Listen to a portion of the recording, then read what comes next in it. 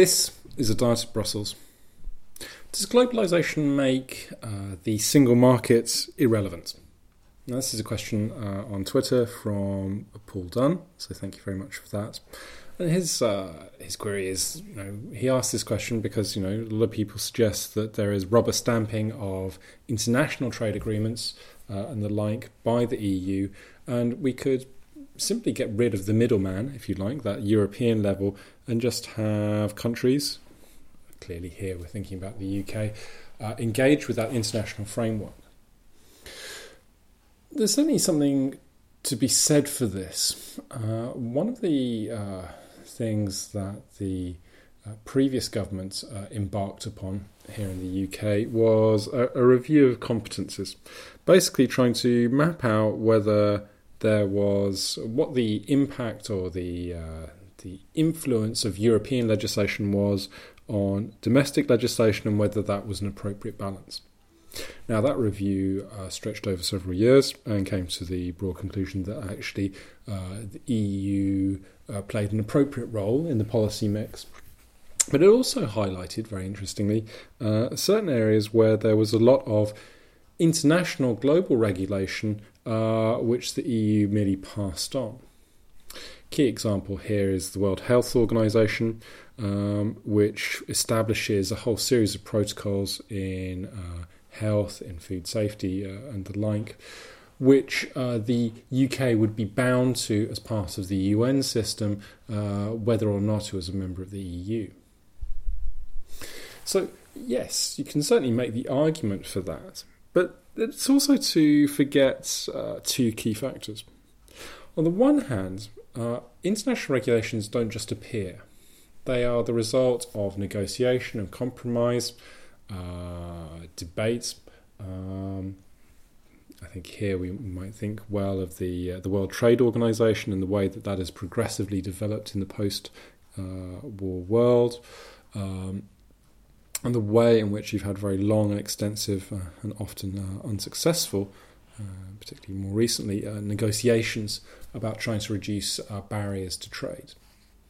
Now, as a member of the EU, the UK potentially has more influence as a part of a bloc that has an agreed position than it does by itself. Now, set against that, we have to remember that, of course, it means that the UK has to agree in a position with its other European counterparts to reach that agreed position. But given the extent of integration which exists between the different countries, we might imagine that there is relatively little difference between them in comparison to a difference with other world economic powers or regulatory powers. Here I'm particularly thinking about the US, about Japan, and increasingly China and other larger emerging markets, potentially India. Now, against all of those, being part of a larger group that is relatively coherent and cohesive is a negotiating advantage. The second issue is that the EU is not simply about global regulation, that the extent of European integration goes well beyond what is actions and is intended at a global or at an international level. Basically, put, the EU does a lot of things that other international organisations don't do, or that no one international organisation does. Now, that matters, I think, because firstly, it allows member states to achieve outputs and outcomes through the EU framework that they might otherwise not be able to. And secondly, I think it allows for the opportunities of building in wider ranging, more holistic kinds of approaches. Now, that sounds a bit highfalutin, say holistic, but basically it's about recognising that a lot of public policy these days is interconnected. That food policy, for example, has implications on trade, on health, on consumer rights, on a whole series of different activities.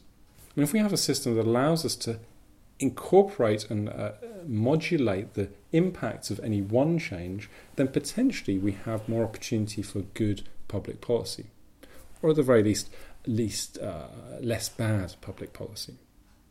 So as much as the EU does act in some cases as a conduit for international rules, I don't think that removes the logic and the benefits to member states of being part of the EU.